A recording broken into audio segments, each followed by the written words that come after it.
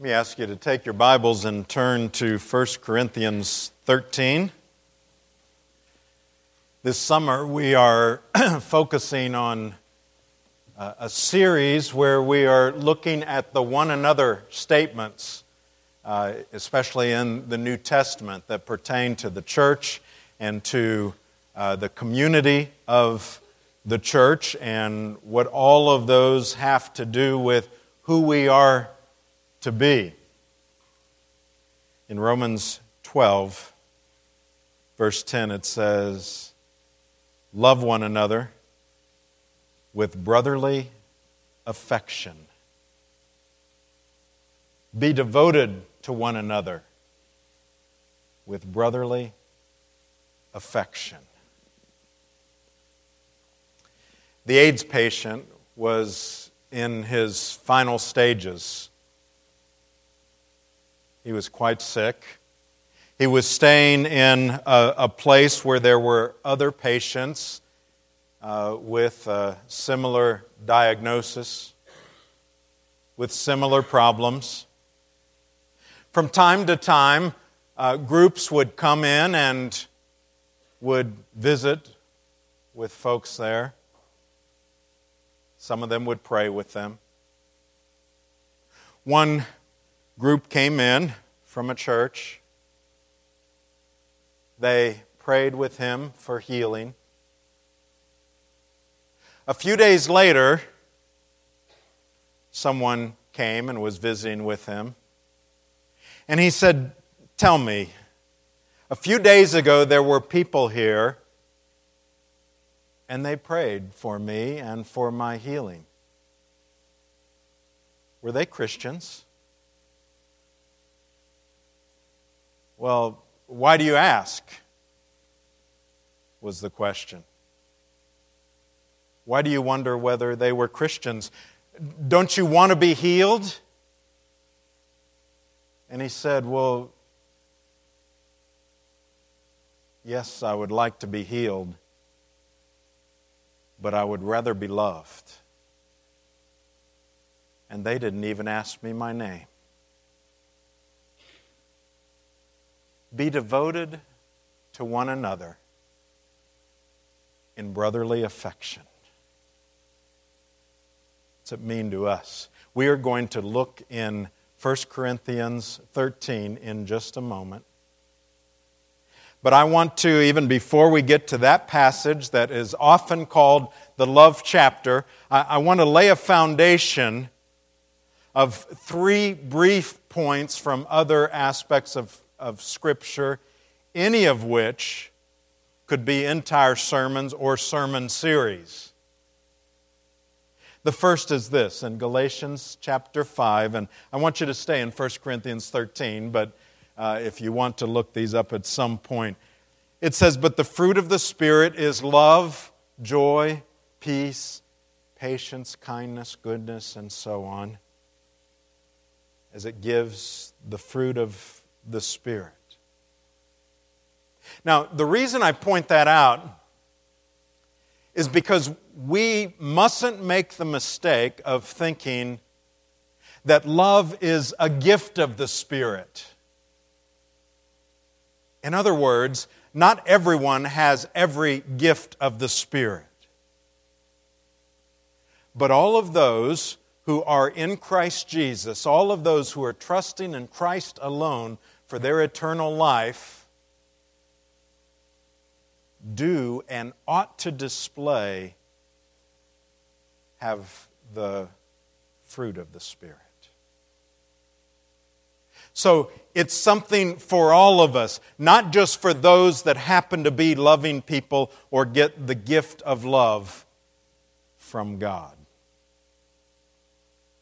Secondly, in 1 John 4, verse 19, we love because He first loved us. If anyone says, "I love God," and hates his brother, he is a liar.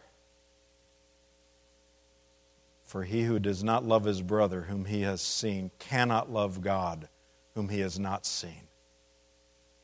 And this commandment we have from Him, whoever loves God must also love his brother. We do not come by love naturally. It is supernatural.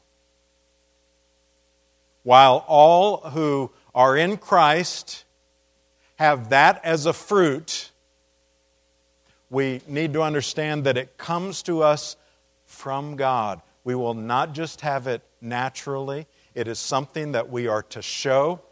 We are to be conscious about it. We are to make effort in that way. And here's the other thing about that. Don't worry about anyone else. If you are thinking, okay, boy, he's going to give it to him today. Those people I know that are unloving, I am so glad so-and-so's here. Or I wonder if so-and-so is here. You don't worry about anybody else. It's not about you causing others to love. This is for you. It's for me. We are not to try to make others love. You can't do that. But rather, it is supernatural and the source is God.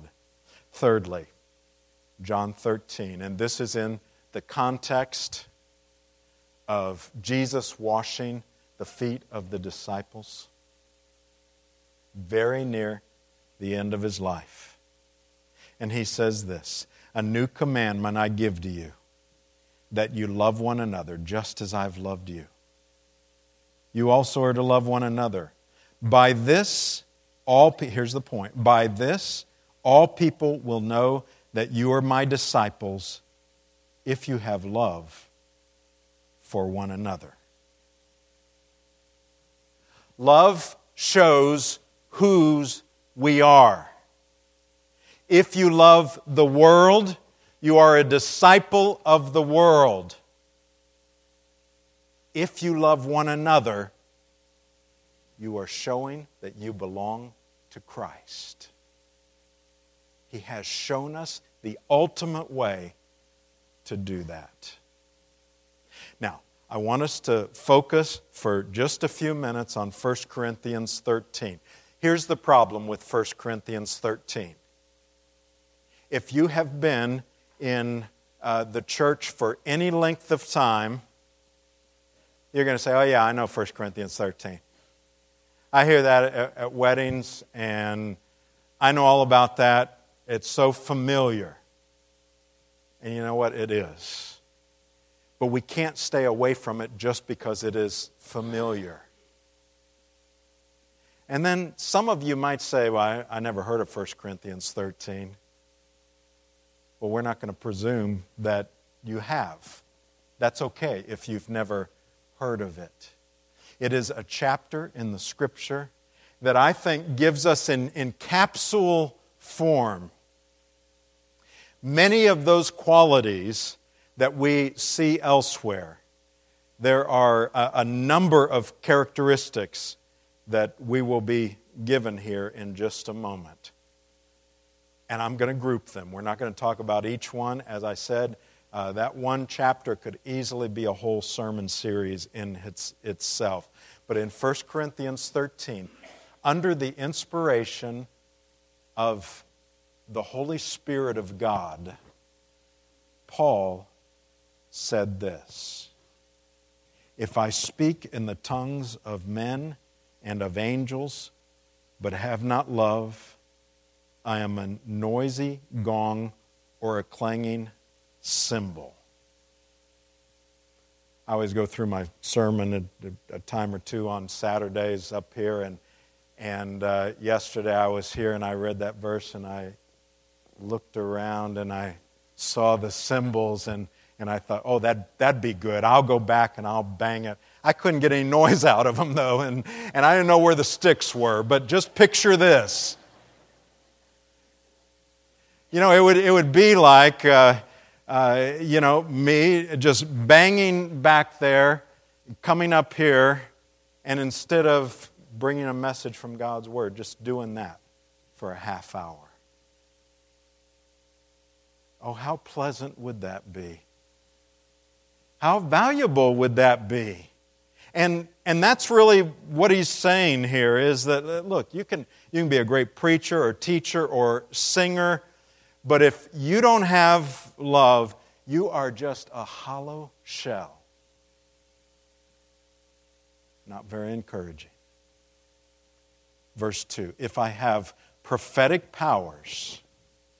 Now he's going to talk about the gifts of the Spirit. If I have prophetic powers and understand all mysteries and all knowledge, if I have all faith so as to remove mountains.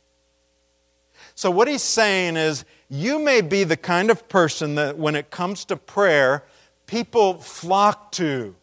They say, you know, when so-and-so prays, things happen.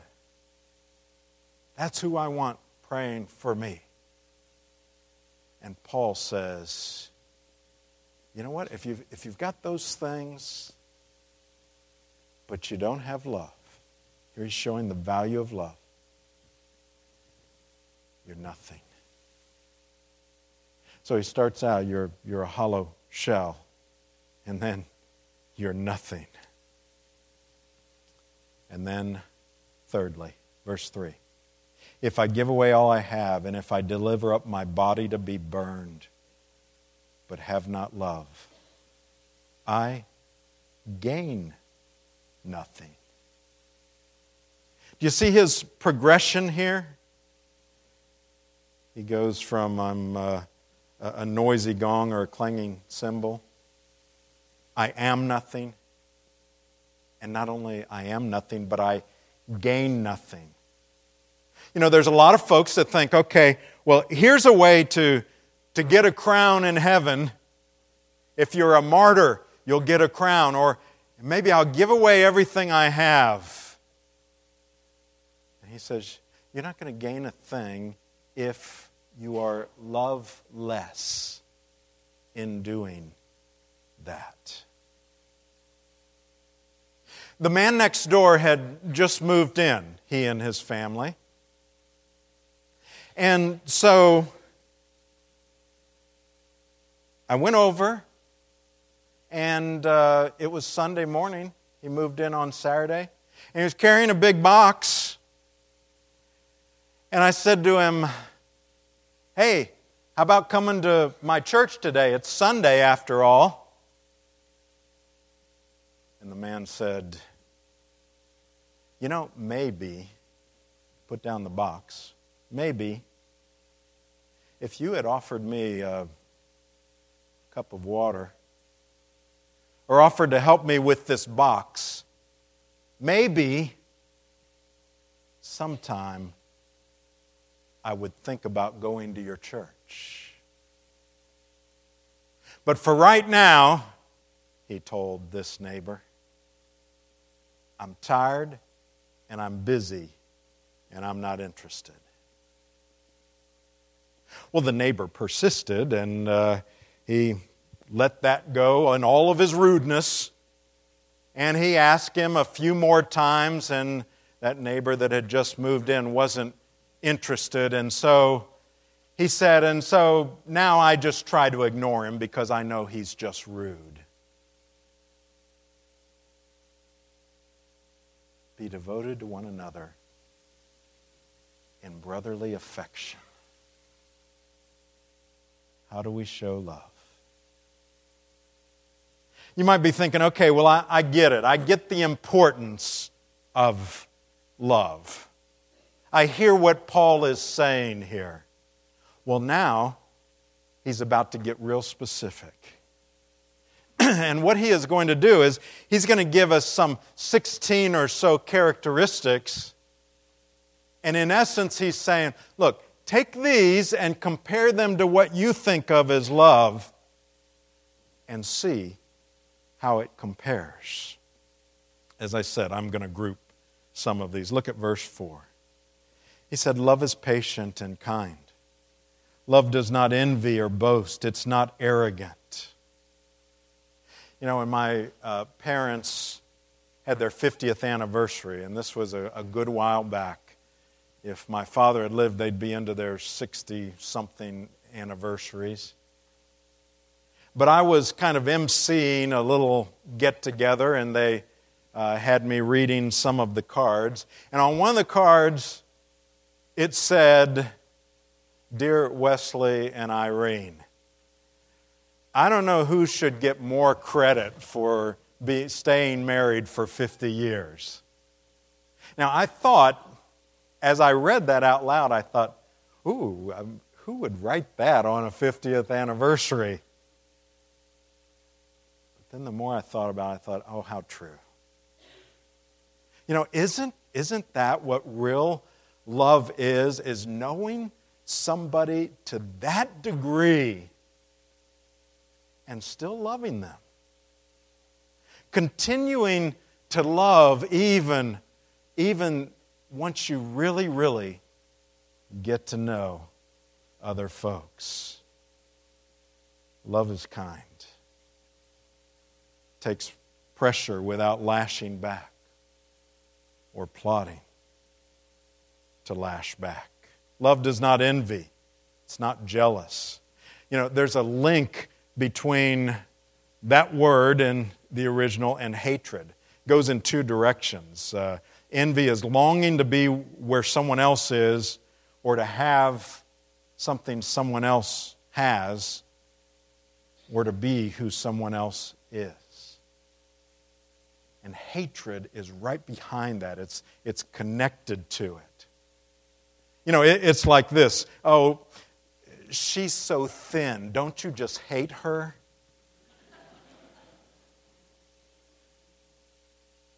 I'm using that because that's one example I've never said.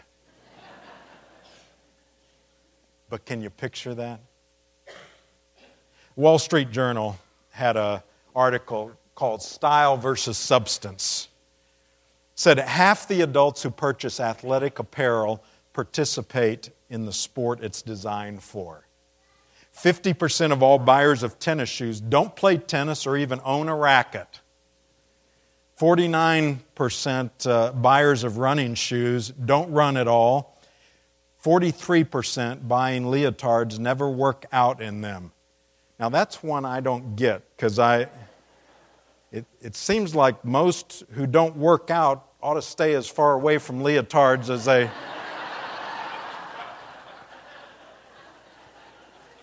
But that was in the article.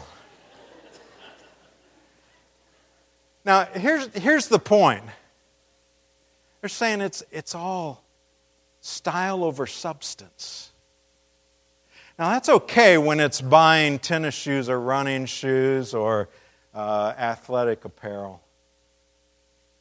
But what about when that kind of thing, style over substance, leaks into the church? That's when it's a problem. That's what he's addressing here. You know, some come to a church like ours, and if you're visiting, you know, you may walk in and you look around and think, oh man, I couldn't go here. These people all got it together. And you know, looking out at you, I could say, yeah, you do. Most of you look like you've got it together. And I could see that feeling, but you know what? I also know you. And I know that, you know, everyone in here, there's something going on in their life. And this is the place where it's okay. Now, it's not that we need to come in and, you know, during worship, that's not necessarily the place to, you know, let it all out and so on. But the body of Christ, that's the place where it's okay. It's the safe place where we can be who we are and struggle with what we struggle with and be able to know we're still loved. Love does not boast. It's not arrogant. Jesus told about that in Luke 18. He told this parable to some It says, who trusted in themselves that they were righteous and treated others with contempt. He said 2 men went up to the temple to pray, one a Pharisee, the other a tax collector. The Pharisee, you know the story, many of you. He prayed out loud and, he said, I thank you that I'm not like other men, extortioners, unjust, adulterers, or even like this tax collector. And then he talked about all the good things that he did in his mind. I fast twice a week, I tithe, that kind of thing. And then it says the tax collector, he went far away. And all he could say, all he could get out of his mouth was, Lord, have mercy on me, a sinner. But then Jesus says, that's the one. That's the one that got it. And he went away justified. Now, you don't want to be like the boy in Sunday school who heard that story. Then he said, God, thank you that we are not like that Pharisee. See, that's the temptation.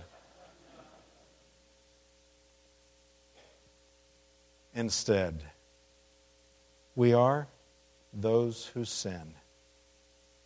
And yet, this is the place for people with that struggle. And then he goes on, verse 5, love is not rude. It does not insist on its own way. It's not irritable or resentful. Think about this for a minute. Think about how you treat your own family, because sometimes people are a whole lot more polite and less rude to people outside of their family than they are to their own family. You know what? I know what happened in your car this morning, some of you. And if it didn't happen this morning, it happened to some of you previously. Here's what happened. Dad was ready to go. See, I told you I knew what happened. Dad was ready to go, and he said, look, we're not going to get a seat if we don't get there. Come on, everybody, we're leaving in, 4 minutes.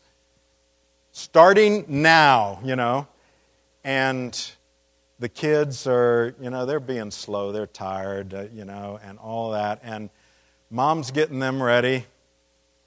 And he says, okay, I'm leaving. The car's turned on, and everybody gets in the car, and Mom feels like she's only halfway put together and feeling flustered with that. And all the way to church, the kids are at each other, and Mom is saying, you kids, I'm going to put you out of the car. No, I'm not. I'm going to take you to Sunday, and everybody's real frustrated. And then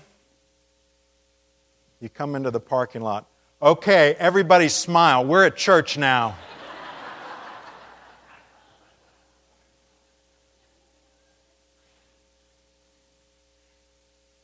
Well, we laugh about it, but sometimes in our own family we are that way.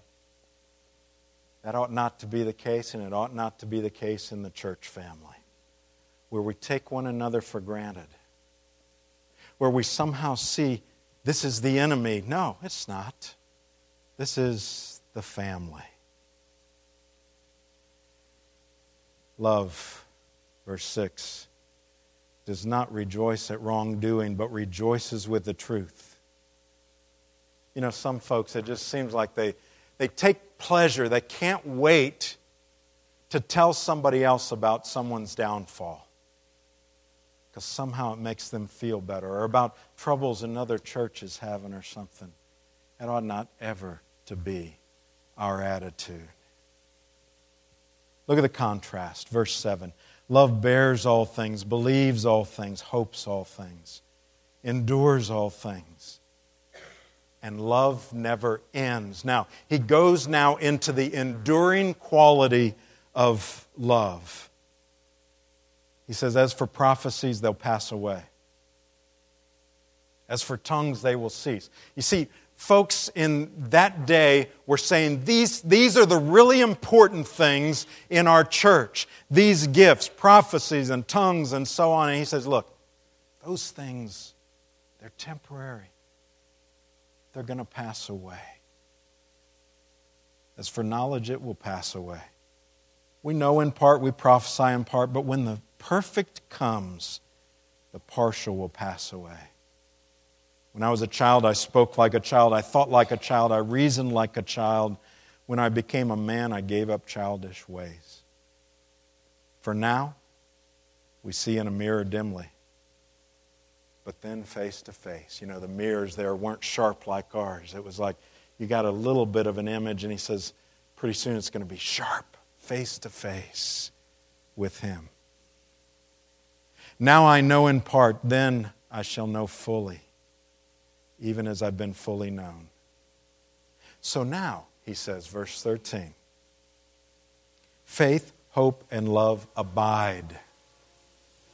How important are all those? Faith, hope, and love. They abide, they dwell. These three. But he says the greatest of these is love. Why is that? Well, here's the problem. Most of you know most of what I've just said. Most of you, if we took a quiz, and whether or not you knew 1 Corinthians 13 or not, and you had said, list things that are loving acts, you would have come up with a number of these or similar things. It's not that we don't know what love is.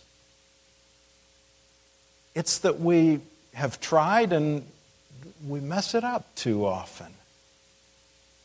We fail too often.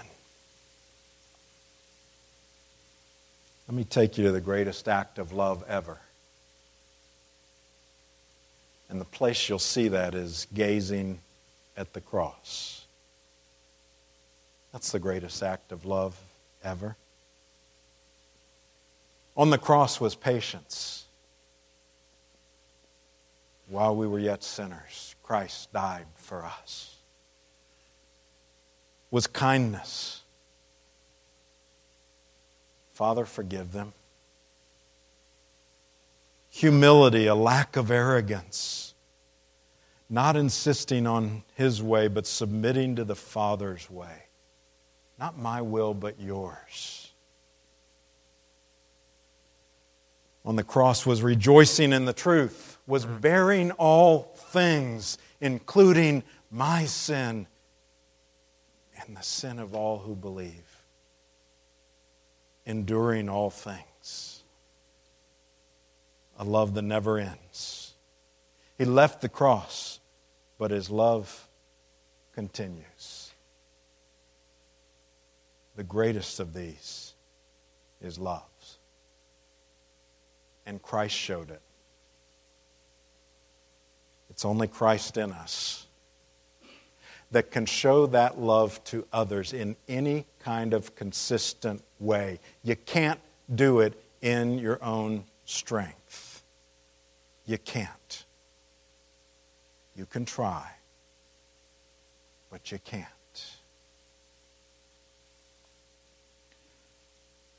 It's not easy or natural, it's supernatural. Richard Seltzer, in his book Mortal Lessons, tells the account of a young surgeon. The surgeon told this story. He said, I entered into the hospital room and I saw the young woman,